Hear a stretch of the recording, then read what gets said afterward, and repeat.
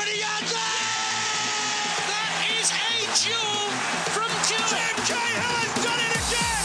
What a goal by Tim Cahill! Thompson! Oh, 5 goals to Archie. Swing out, Paducah's header from what? Melbourne are the league champions. Carlos Alberto!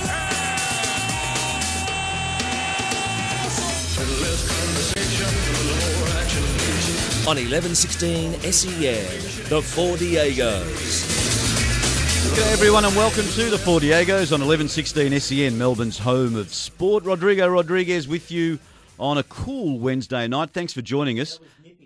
Nippy? Yeah, so It was nippy. Right, I'm glad you said nippy, but thanks to Finey. Great show tonight. And Warren, speak when you're spoken to. And thanks to Melanie, of course, and Jeff Poulter as well on another cracking hour before the Diegos. And finally, we'll be back tomorrow from 7. So, Warren, you're here. Welcome to the show. Yes, I'm here. I feel liberated. I feel confident. I feel excited by many things we're going to talk about tonight, but one component of the show, which I'm sure you'll reveal in a minute. No, we're going a little bit. We're going with a different formation tonight because we, no Carlos tonight. Vinny Venezuela, you're sitting in his chair. I'm in the chair, the big man's I chair. know, it's good. It's Jeez, exciting. I feel powerful, influential. You're the Gianu of this team. Don't start, Warren. Don't start. See, I was being Carlos then. Hey, we've got a big show for you tonight. Of course, we'll talk about the Socceroos in Japan. And the three of us went to that game last night. Carlos is in another part of the world, so he'll be back next week. But we'll talk about that. We'll also catch up with Mike McGrath a little bit later on as well to talk about everything in the UK. And Anthony Grimmer from Football Federation Victoria is going to come on for about 5 minutes or so and talk about the season and the year that they've had at the local federation. So looking forward to speaking with Anthony a little bit later on as well. The hot topic tonight, Vinny Venezuela, what's that looking like? Well, in light of the Socceroos game last night, I'm sure that listeners still need to vent and get stuff off their chest. So the hot topic is, what did we learn from the Socceroos game? How are you feeling about the Socceroos game? What did we learn about the team? Give us your thoughts. Your thoughts are very important. Oh, there you go. 0433 98 11 16. Or give us a call, 9429 11 16. And Tell us what you think. It is the first half from Hell hotline. That's what we're nominating it. Well, Vinny, you and I were there together. We actually sat... That's reasonably typical. Yeah, we didn't invite Warren. Of course, he was sitting somewhere else. I was.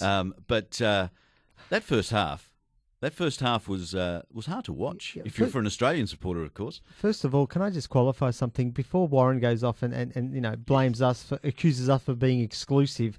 He was the one who booked tickets for his people before you and I got to go to the game. That is true. Yes. Steady, son. All right. Hey, and tonight's show is proudly brought to you by Tax Talk, Best on Plumbing, and the Northern Football Academy at St Monica's in Epping. So thank you to our sponsors tonight. It's 11:09.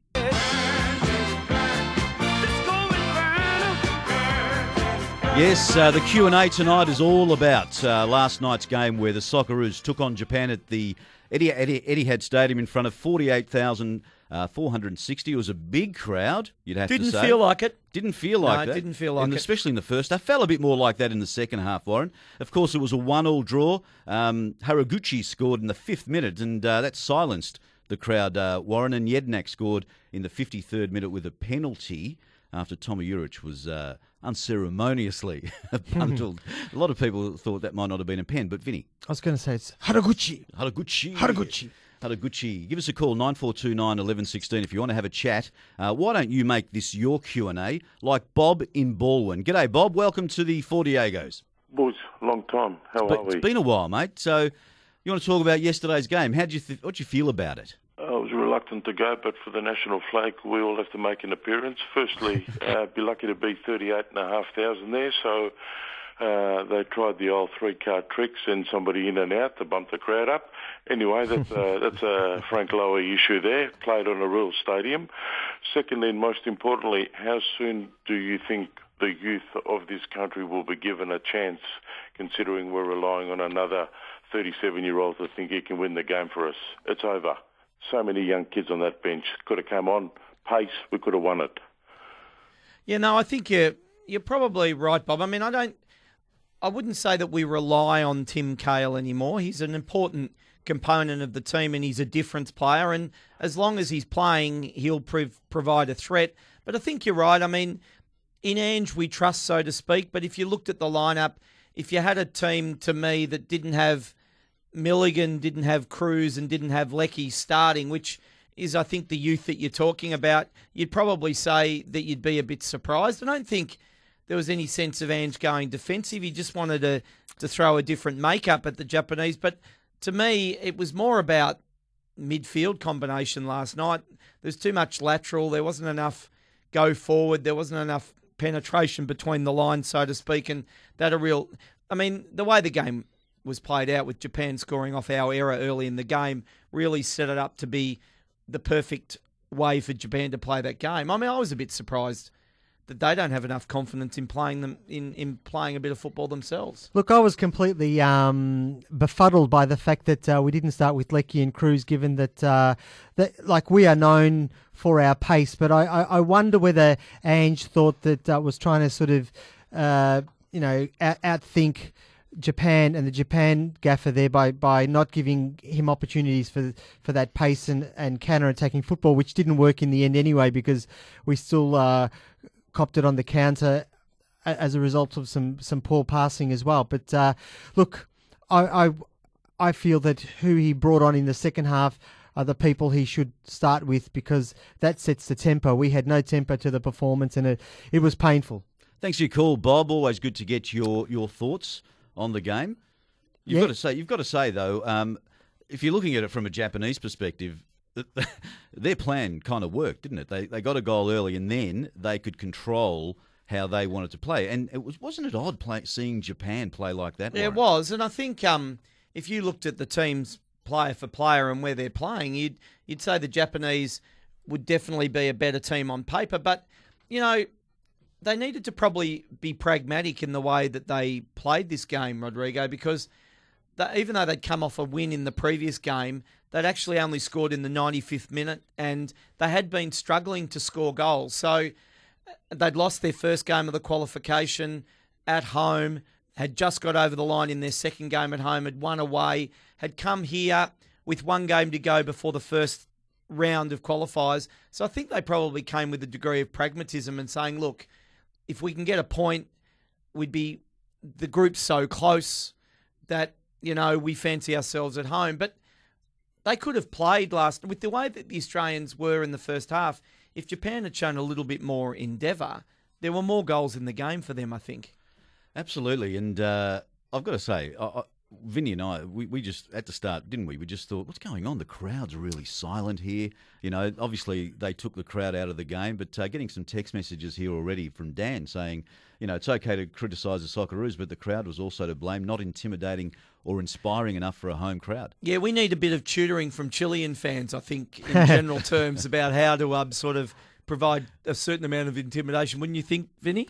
Well, yes, the Chileans certainly have got it on. I say they are the chant kings and queens of world football. Yes. But look, yeah, you can blame the crowd a little bit, but at the end of the day, it's the boys on the pitch, and it's the tempo. The tempo wasn't there, and it was very painful. I didn't like it at all. No, you didn't. I didn't either. Hey, Peter in Camberwell is called on 9429 1116. Wants to talk about some of the positive aspects of last night. G'day, Peter, and welcome to the show. Hi guys, how you doing? Very well, mate. Thanks for having me. Yeah, look, I'm just a bit of an external punter. I wasn't at the game, watching it on TV, but I've got to say I really liked the second half of how the Australians played. And look, they could have capitulated with what happened in that first half. And they had a lot of pressure. They were on home turf. They're playing one of the top teams in the region, if not the world, and a lot of eyes on them. And I liked the aggressiveness that they showed in that second half, and it sort of reminded me of their belief that they had in South Africa against the Dutch and the Chileans and all that type of thing back then. But I sort of see it very positively, actually. I think the next couple of years we're going to see some continued huge belief in the team, in my view, as an external punter. Yeah, look, Pete, I think that's a fair comment. Most Socceroo fans would probably say we should have started that way, and it shouldn't take 45 minutes of dour football to spark you up, because that can be quite costly. I said to Rodrigo, they'll come out pumping because Ange will will give them a serve or say something to them and hopefully change things up. So I think they needed a good second half just to retain people's faith in them. I would say from an Australian point of view, there's nothing to fear in playing Japan, home and away. Yes, they're classy players. They may be a bit more technically gifted, but I think the components of the game that we bring, which is an aggression, a physicality, I think they're qualities that Japan struggle with. And as much as you've got to go to an intimidating place in Japan and play them away, based on what I saw last night and based on what Japan have been doing in these qualification games, there's nothing to fear from them anymore. Not at all. Not at all. Thanks for your call, Peter. Let's go to Jacko in Camberwell. G'day, Jacko. G'day, boys. Just a couple of things. Firstly, who was the defender that gave that poor pass that created that Japanese goal in the first half? Trent Sainsbury. Because that was seriously very ordinary. And Yes, it was. It was seriously. Seriously, I could have passed better than that. And I'm a 54-year-old hack. But Were you warming up? You're still Jacko, young. Were you You're warming still up? young, Jacko. No, listen. I agree with the guy's comments just before. When in the second half, we became more attacking. But at the same time, that was Japan pulling back. I felt more. They allowed us to be able to push forward a little bit more. And I'm actually worried about our defence because I don't know if you guys remember, against Saudi Arabia, we gave up an early goal and then we got back into the game. And the funny thing was we were 2-1 up and then all of a sudden they got a goal. And then, I'm not joking you, within 1.5 minutes, they should have got a third goal where they did a beautiful lob over the top and the guy kicked it straight into the keeper. I don't know if you remember that. Yes. Right, against Saudi Arabia. And then also, again, against Japan, I felt that we got back into the game in the second half, as you said. And yet, as soon as Japan, they just seemed to show that little bit more class in some of their foot movements. And they went forward a couple of times late in that second half. And they should have scored. There was one, I'm not going to call it a soda because obviously he didn't get it, but I'm just a little bit worried about when it comes to the real classy factor that our defence just might not be good enough. I just felt that we looked a bit slow in leg movement, in reading the play very quickly, and it's in the end we're not the best soccer team in the world anyway, as you know, but we're going all right. And we'll probably end up getting to the World Cup, but I don't know how much further we can go. Yeah, and I until think we get some real class. I think Japan's strategy in terms of trying to score against Australia will always be trying to get in behind our defence. I mean, I get a sense though that with Sporanovic and Sainsbury that I think at the moment Ange is going to go with those guys. They're young, they're reasonably athletic, and I know one mistake doesn't mean that you're not a good ball-playing defender, but I think that he likes the fact that they can play balls, they can dribble a little bit. And look, let's face it, if you do make a pass in midfield, you get turned around pretty quickly. Japan gets behind you pretty quick, and that was the only way they were going to score. I like Sainsbury and I like Sporanovic, and I think going forward, I mean, for me, take away the captain's armband with Mile Jednak, I think Mark Milligan's every bit as good a player, and in some ways, Milligan can be played in one of those two central defensive roles, and he has done that job. And for whatever reason, he didn't yesterday and hasn't in recent games. So there's lots of mixing and matching. I think speed, Smith looks fantastic down the left-hand side and really led to the goal. I don't know about McGowan as an attacking fullback like I think Ange would play. I think Rodrigo, you mentioned the likes of Alex Davidson and a few... Alan Davidson. No. Jason, Davidson. I think you mentioned him. And there are lots of fullback options that are available. Well, someone like Gary who's got a... Look, I think the game plan seems to have been different from my perspective. I think we wanted to play a little bit of sit-back football as well, and... there are defensive lapses. They cost us at the World Cup. They can cost us games. I wasn't worried when we went down early because I knew that the Socceroos would come back. What worried me was the fact that after the goal, we were still sort of flat and there wasn't much movement, and it was side-to-side movement and there wasn't penetrating movement.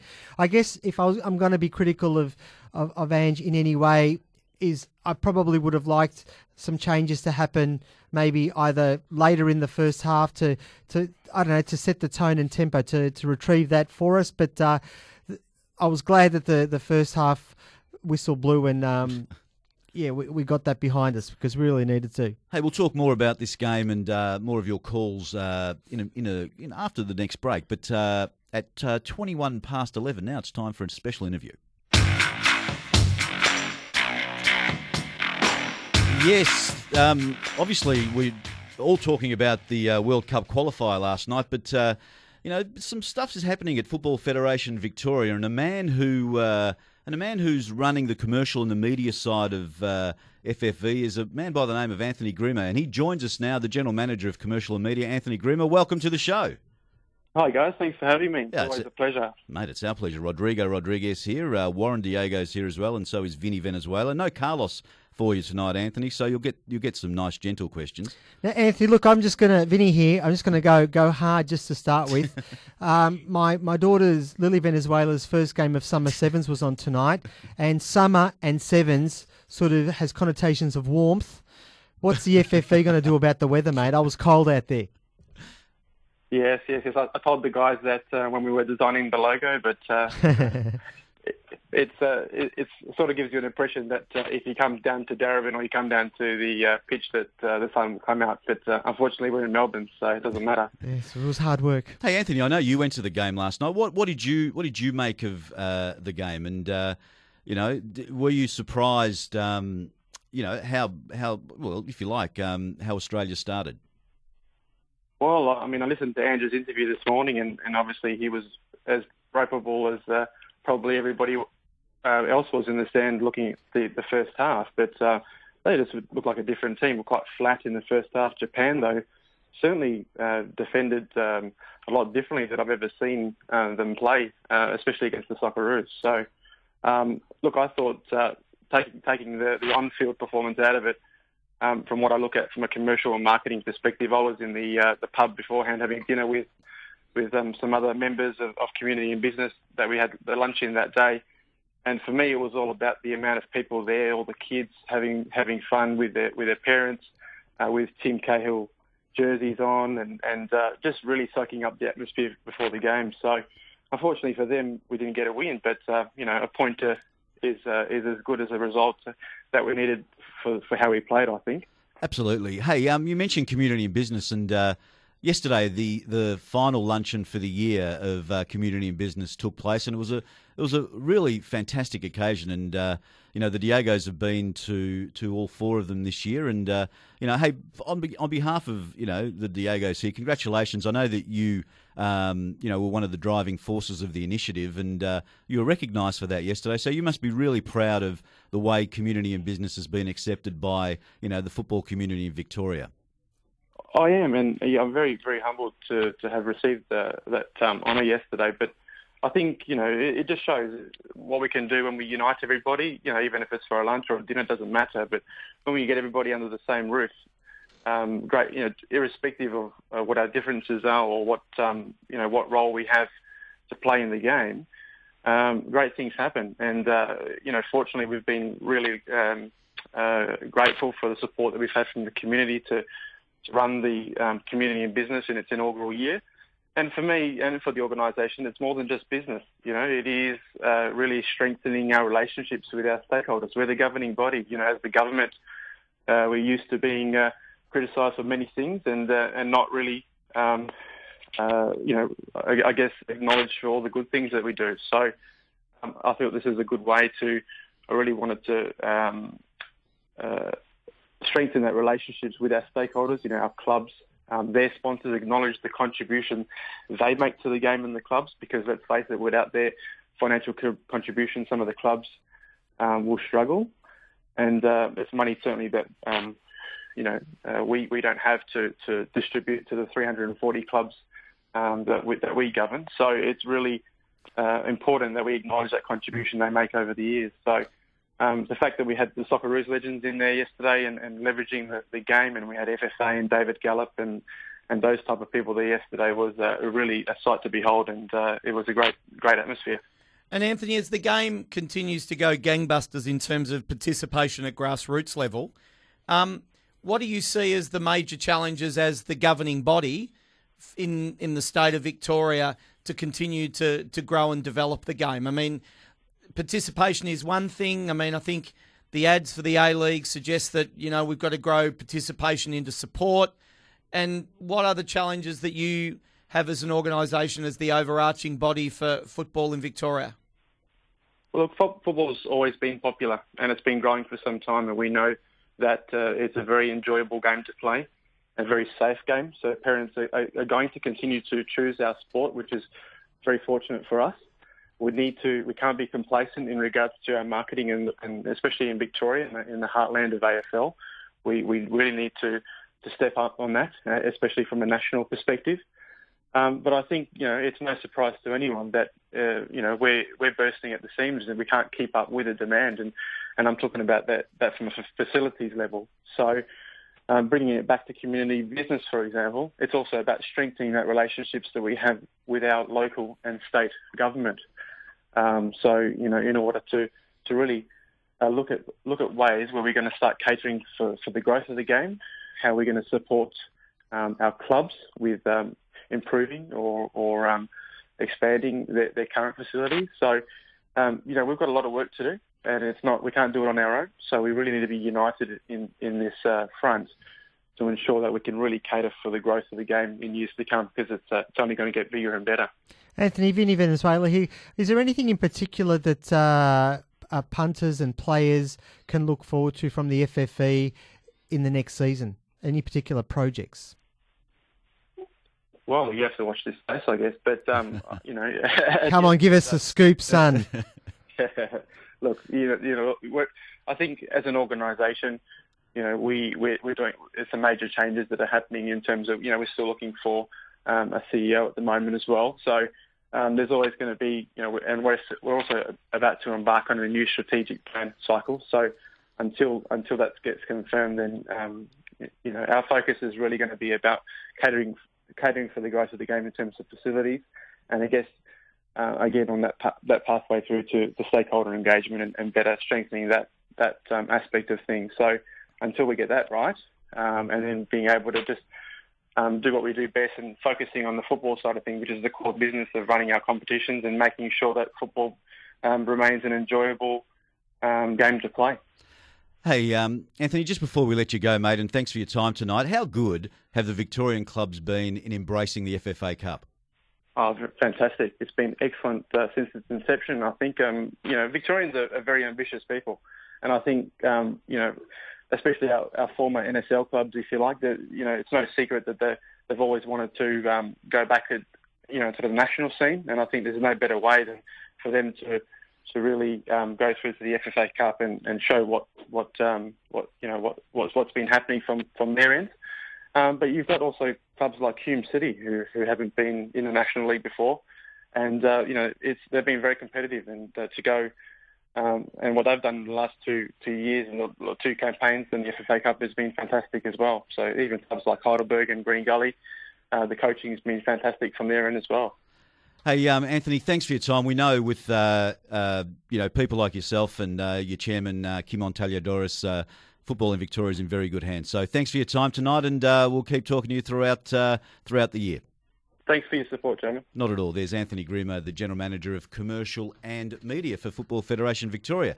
Hey, let's take a break now. And as we go to the break, this segment was brought to you by Tax Talk. We love to talk tax. Call 1300 366 639. That's 1300 366 639. It's 11:30. The Four Diegos on 1116 SEN, Melbourne's home of sport.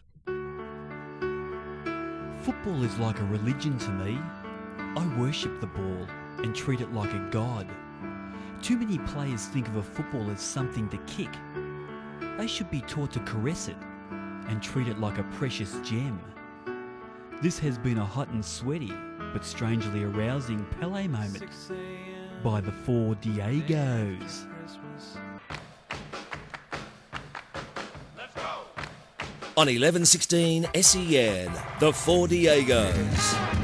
And thanks for joining us on Wednesday night. Really appreciate your company on the night after the Socceroos and Japan drew 1-1, which means that after Saudi Arabia defeated United Arab Emirates 3-0, Saudi Arabia go to the top of Group B, and Australia on 8 points in second position, Japan in third on 7, and UAE are in 6. Forget the rest, Iraq and Thailand, although Iraq did win last night. So there you go. Very interesting stuff. Hey, by the way, Diego's flashbacks. So now you can go to social media, Twitter and SoundCloud /4Diegos. Diego's flashbacks are being made available to you. Now, these flashbacks, with the one today, was from 1996 when we interviewed Mark Bosnich, and it was right around the time when he did the Nazi salute. He talked about all that and more and really opened up. And so make sure you check out Diego's flashbacks, because we go back to 1996 when we interviewed Mark Bosnich. And Warren, you feature quite prominently there. Did you host that? No, I actually remember that quite vividly. That was it was an interview that we did in sombreros. In sombreros. Did not. No, we did. We did. Right. Well, that was pre Rodrigo. Yeah, it was a bit pre you, but we did a couple with Bozza. One I did over the fence at Carlton as he was preparing for that ill-fated Socceroos game against you know who at the MCG. But Carlos, I've been exchanging emails with Carlos about the Diego's flashback. Will have a Best of Warren series coming up soon. Is that right? Yeah. The Best of Me? It'll be silence because you wouldn't have turned the tape on, mate. So, no, look, if you want a bit of nostalgia, go back. Good interview, that. Yeah, check out SoundCloud /4Diegos, one word, and check out the 1996 interview that we did with Mark Bosnich. Very interesting stuff, and we'll release one of these every week. There'll be a sealed section, and there'll be a gold stamp interviews. There'll be a whole lot of things. This segment, of course, is brought to you by Best On Plumbing, Victoria's trusted plumbing and drainage experts for over 26 years. Go to beston.net.au or call 1300 Best On. Check out Mario and the team, and they'll look after you. They do big projects and small projects as well. Speaking of Best On, this is just my little segue. Can I just say, I thought Brad Smith was exceptional, and I was so impressed by his tank yesterday, and he did a run towards the end of the game, and he just gave it everything. There was this burst of pace that I don't think I've seen in a soccer. I reckon he's quicker than Lecky, and he was just phenomenal. And obviously he set up the goal, and there was, I think, another opportunity that came shortly after that. I thought he had a very good game for the Socceroos in particular. And I was going to say to you, Warren, I still can't believe that Liverpool dumped him, because I just think this guy's going to be a legend if it keeps going the way it is for him. Yeah, he's still got a few sort of edges that he needs to round off his game. But look, in terms of pace and aggression and go forward, he's got all the qualities that you really want to see in the way that we play, for sure. And I think he's really established himself. I'm not sure of Ryan McGowan on the other side. I think there's lots of opportunities, but yeah, he's good. He's good. Yeah, look, no, he definitely. I mean, he's got a great tank, and but I think. I think he's making it very hard because there's a few left backs that could be in that team. So he's holding his place and he's doing it well. And as you said, Warren, I think the right back's probably part of the issue for Ange Postecoglou. Hey boys, let's talk about the A-League now, because we have got round one was done and dusted, of course, and. We talked about Melbourne victory and Brisbane Roar on Friday night because we're on the air. Soft underbelly, yeah, we did. We talked about, so we won't talk about that. Well, we'll talk about your Melbourne City before we talk about the Melbourne Derby, of course. But what did you think about their victory against Wellington? Because I think on the panel, Warren and I said that they would win, and Carlos and Vinny said that they wouldn't. So are you talking about Moyles City? I'm talking about Moyles City. Are you talking about Fornaroli FC? Fornaroli FC, so Moyles City, Melbourne City. So if we are continuing to talk in anatomical sort of terms... Anatomical? Oh! Yeah, well, I mean, body it's parts? not quite... body parts. Oh, right, okay. If we're talking in that, if Melbourne victory still have a soft underbelly... Oh, right. Okay. Yes, we may have seen Melbourne City grow a bit of a spine in terms of glad you said the spine. way they played in adverse conditions. And look, to me, it was good to see him go away from home against what we will accept was a weakened significantly Wellington. And I think Wellington will be a good side with everyone on the park, but if they get a few injuries, you can see what the problem is. Melbourne City could have 3 or 4 goals. As much as they were moiless, I think Luke Bratton... Oh, you'd be excited about him, wouldn't you? He clearly decided to keep the long hair, but just try a different style than what he'd been doing in the FFA Cup. He was just a little bit grunge. I like that. Yeah, I thought he was excellent. I thought because I don't like the hipster beards because they're all preened. Like Millet, I love Millet Jednak, but the big beard and the short hair too preened. Yeah. I like grunge. I like Kamau. He set up the first goal, and that Caceres run from the middle of the park is what we've been looking for. Fornaroli was typical of himself. Fantastic with ball at feet. Didn't have as many what you'd say gilt-edged goal-scoring opportunities than what you probably would have expected. I thought Rose was really good in the fullback position, and you know what? I will say this. I thought when Manny Muscat came on, he was really, really good in that last bit of the game as an experienced head. I think they've got good depth in their squad with Tim Cahill to come back. Sorensen's obviously going to be a bit of a miss, although the goalkeeper who came on, and I will remember Bazanis was very good. So it'll be interesting. Melbourne Victory go into this derby game without Teresi, who has broken his collarbone, and Melbourne City won't have Sorensen. So John and Port Melbourne, extremely lucky. Get your Melbourne City beanie off, Warren. Anyway, but it's the Jocks. Can I just say, it's easy to look good when the opposition just doesn't turn up. I think Wellington were just mesmerised by the fact that their strips matched the seating. Right, they were doing nothing. They didn't turn up, and I just don't think that's the way. Like Melbourne Victory, 1 point. They did that on purpose, wore the same colour. I just think they realised, oh my God, the seats are yellow Melbourne too. Victory, 1 point. Melbourne City 3. So that's how it stands at the moment. That's how it stands. But you don't really look at the table. No, until I do. Okay. It's hard data. You've got to look at the data, don't you? I do. So let's talk about the derby before we go to a break. Melbourne Victory on Saturday night play host to Melbourne City. So what's the crowd going to be? Look, I don't know. I think 50. I hope so. Given how many there were, about over 60,000 at ANZ Stadium to see Sydney thrash Western Sydney Wanderers 4-0. Look, I'm hoping there'll be 40 plus, right? I think let's keep it keep a lid on it. Doable.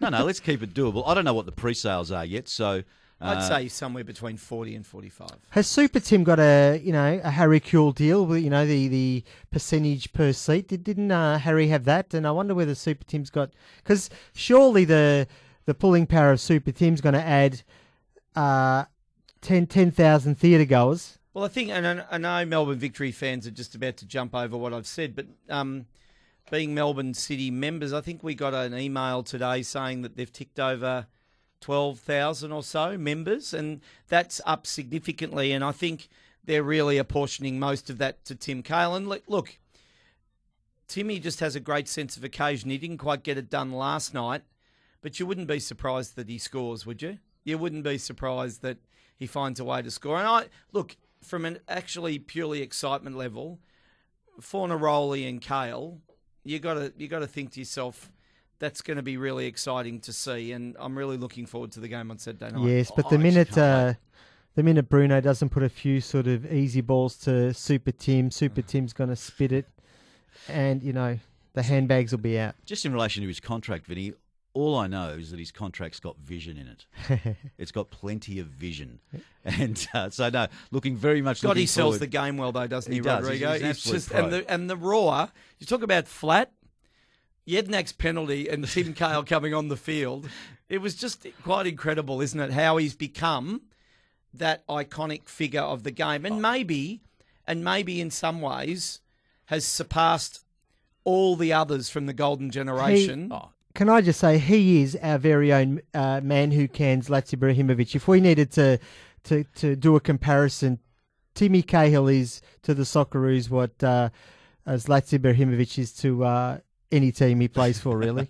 Just a centre. As far, more power to him. As much money as he makes, more power to him, because he does a fantastic job, and he he's genuine. Especially with kids, he Oh, comes yeah. across as really, really genuine. He does. Really, really, we're really lucky to have him in our city, I think. So, obviously, hey, boys, I'll ask you who your tips are going to be for the big one a little bit later on. Why? But we need to go to a break. I know, it's going to be victory of the city. Maybe I'll be the deciding vote for a Yes. change. Can I sit on the fence? Let's Well, take you a normally break. do. Let's take a break and come back with more of the Diagos on 11:16 SEN, Melbourne's home of sport.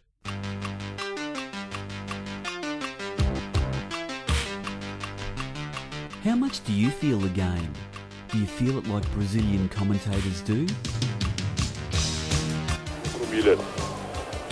A briga é com o Adilson. Agora Paliga meteu no buraco, Raí, ele no lance.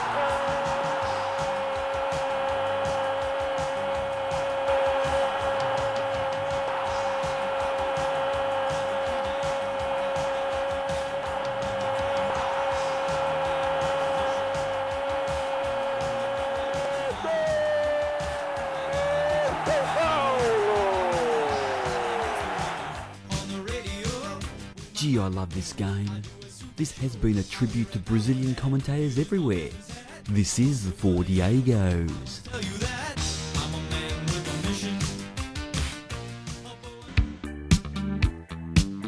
On 11:16 SEN, the Four Diegos. Hey, and thanks to the Northern Football Academy at St Monica's College in Epping. It starts in 2017 and open for enrolments right now. Give them a call during business hours, of course, on 9409 8800, 9409 8800. That's the Northern Football Academy at St Monica's College in Epping, doing great things for young elite football. Hey, let's go to the UK. No, let's go to Slovenia and catch up with Mike McGrath from The Sun. G'day, Mike. Welcome to the show. Hi, thanks, guys. I'm just at the airport in Ljubljana, so hopefully back in the UK in a few hours' time. Where is Slovenia, Mike? Oh, if you come can just on. no, Jeez. seriously, I mean, Are you serious? seriously, I thought for a second they might have been playing in the Asian Confederation. They sound very close to the Stan countries. Do you know where Europe is, Warren? Yeah. But it's whereabouts in Europe? It's near sort of Italy. Oh, Mike, you tell us. You're there. Well, what I'd say is a few of us had plane issues getting here, so I suppose you'd say go to Germany and then go south, then go through Austria, north to south through Austria, and then you get to Slovenia. Okay, that's good. And am I fair to saying, by the sounds of the country, it's reasonably obscure, and England should have gone there and just taken the points comfortably, Mike, but they didn't. So yeah. Tell us the story of the game. Okay, well, I mean, look, England played here in not last season, season before in the summer. So, and it was only as a narrow 3-2 victory. So I don't think anybody thought it'd be easy.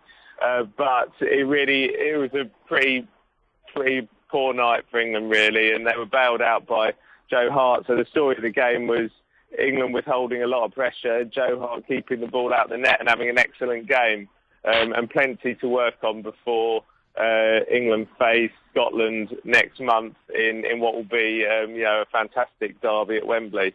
Mike, Vinny here. Southgate, does he deserve the full-time job? I know he's only interim, but is he showing enough to be the new kid on the block? Because you guys need to be invested with new blood. You can't go back to your old ways. Deserve might not be the right word because it was a poor display, poor second half against Malta. I mean, we should, any team of any worth anything should be beating Malta more than 2-0. It was a poor second half there, and last night there was very little in the way of, it didn't seem like there was much of a strategy. So I'm not sure whether he actually does deserve the job, but having said that, he's the man who's in position now. He's young, he knows what the FA wants, so I wouldn't rule him out getting that job either. Now, Mike, I'm paraphrasing some of the things he said, but he seems to me that he's suggested that he's dealing with some sort of basket case of players with huge issues in terms of the whole identity of England and where they're travelling and that sort of stuff. Is that sort of him setting himself up to be the man that can deal with these challenges? Or do you think that there is some substance to what he's saying around maybe the psychology of the team and the fact that what they've gone through in the last 6 months has impacted the players in a way when they get together and play for England as such? Yeah, I think it's just brutal honesty, to be honest, that these players, they are psychologically damaged in some way, and it's going to take something, it's going to take a whole strategy to make sure that as a country, England get to a tournament and have the belief and know-how and getting further than pretty much the first hurdle. So I think it's just brutal honesty and maybe a touch of realism as well. Is he meant to come in and make us beat the big teams straight away? Spain are coming to Wembley next month. I don't think England are going to play them off the pitch. So I think he's kind of setting himself up a bit for a fall because he knows that it's not that good in terms of what we've got on our hands in England in terms of talent. Mike, Vinny again. Look, the Rooney situation. I know he's got a five book deal for his autobiography, and I feel that at the moment things are on the descent, or on the wane. Pardon the pun. We've got to be able to reinvent him because, Giggs is saying that he can't sort himself out in the new position. He seems to have lost his place in the England team. The boy's mojo is certainly taken a hit. Yeah, I think he might have to go away somewhere and reinvent himself in the same way that Beckham did at the back end of his career. I think that there is still a player with a football brain there. It's just he can't do the things that he could do 10 years ago, which happens to footballers. I don't think he's going to be the explosive striker for England or for Man U. So I think he's got to work on his game as a midfielder and maybe take that somewhere else where he can play regularly and be the man again. Because this season he's been on the bench more than on the pitch, and that's not where Wayne Rooney needs to be. Having sat in interviews with him, do you feel that he wants it?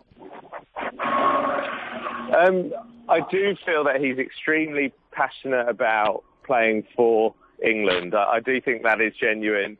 I can't say that. I think that a move might do him good because he nearly left Man U before. I know he's Mr. Man U, but I could see him play somewhere else. But I think he's also, in terms of speaking to him, I think he's also a real asset. The maturity he shows as a captain, I think, is really underestimated by us. A captain that leads by example even when he's not playing. Mike, 3 quick tips back to the real stuff this weekend. Premier League, we've got some interesting games. I suppose a couple of words on each. Chelsea, Leicester, Man City, Everton, and Liverpool, Man United. Well, I'm going to Man City v Everton. I think that's the biggest one on Saturday. And we're all seeing whether Pep's going to keep wobbling like he did last 2 games. Chelsea Leicester is a weird one. You're thinking these two they're not. This isn't the kind of title decider that people might have thought it was at the start of the season. And everybody's looking forward to Monday. I think it's a fantastic fixture. Klopp now. I think I went to the Swansea game, we're saying our Liverpool title contenders. I think a Monday night game against Man United will see whether they are or not. Hey, Mike, we can't wait for a fantastic weekend of English Premier League. Hey, have a safe flight back from Slovenia. It's not near the Stans, is it? No, it's a Baltic country. Okay, one no of the worries, Baltic. that's fine. All right, Mike. Hey, thanks for your time and travel safely. Cheers, guys. Speak to you soon. There's Mike McGrath from the UK and the Sun in the UK as well. Let's take a break and come back with a bit more of the Diegos on 1116 SEN, Melbourne's home of sport. On 1116 SEN, the Four Diegos. Not much time to go before we head home. Just clarify, I do know where Slovenia is. Just clarifying that was a character. How did they give you a passport, Warren? I don't understand how you get out of this country. Look, for those people who might know me in my other role, I do know geography sort of okay. Okay. Anyway, let's move on to the derby. Tips. Melbourne victory, Melbourne City, Warren. There'll be 3 goals in it. Yep. It'll be 2-1 Melbourne City. No, it's going to be the other way. Victory will win. We need to win. We want to win. So it's We up to me want- really to But be your Barisha victory, yeah. of course. Bessie Barisha is hungry. Bessie. I bet you. Oh. I bet you go for Melbourne victory. It's a 2-2 draw for me. Ah, That's it for this consider. week's show. All Night Appetite coming up with Scotty Cooney. So remember, Vinny. Wherever Puerto Rican girls hang out, we'll be Wherever there. you rumba, samba, and rabamba. We'll be there. Wherever there are girls with fruit on their head and balls on their feet, we'll be there. Wherever Gringos play football. We're there. We are the Four Diegos. Ole. Ole.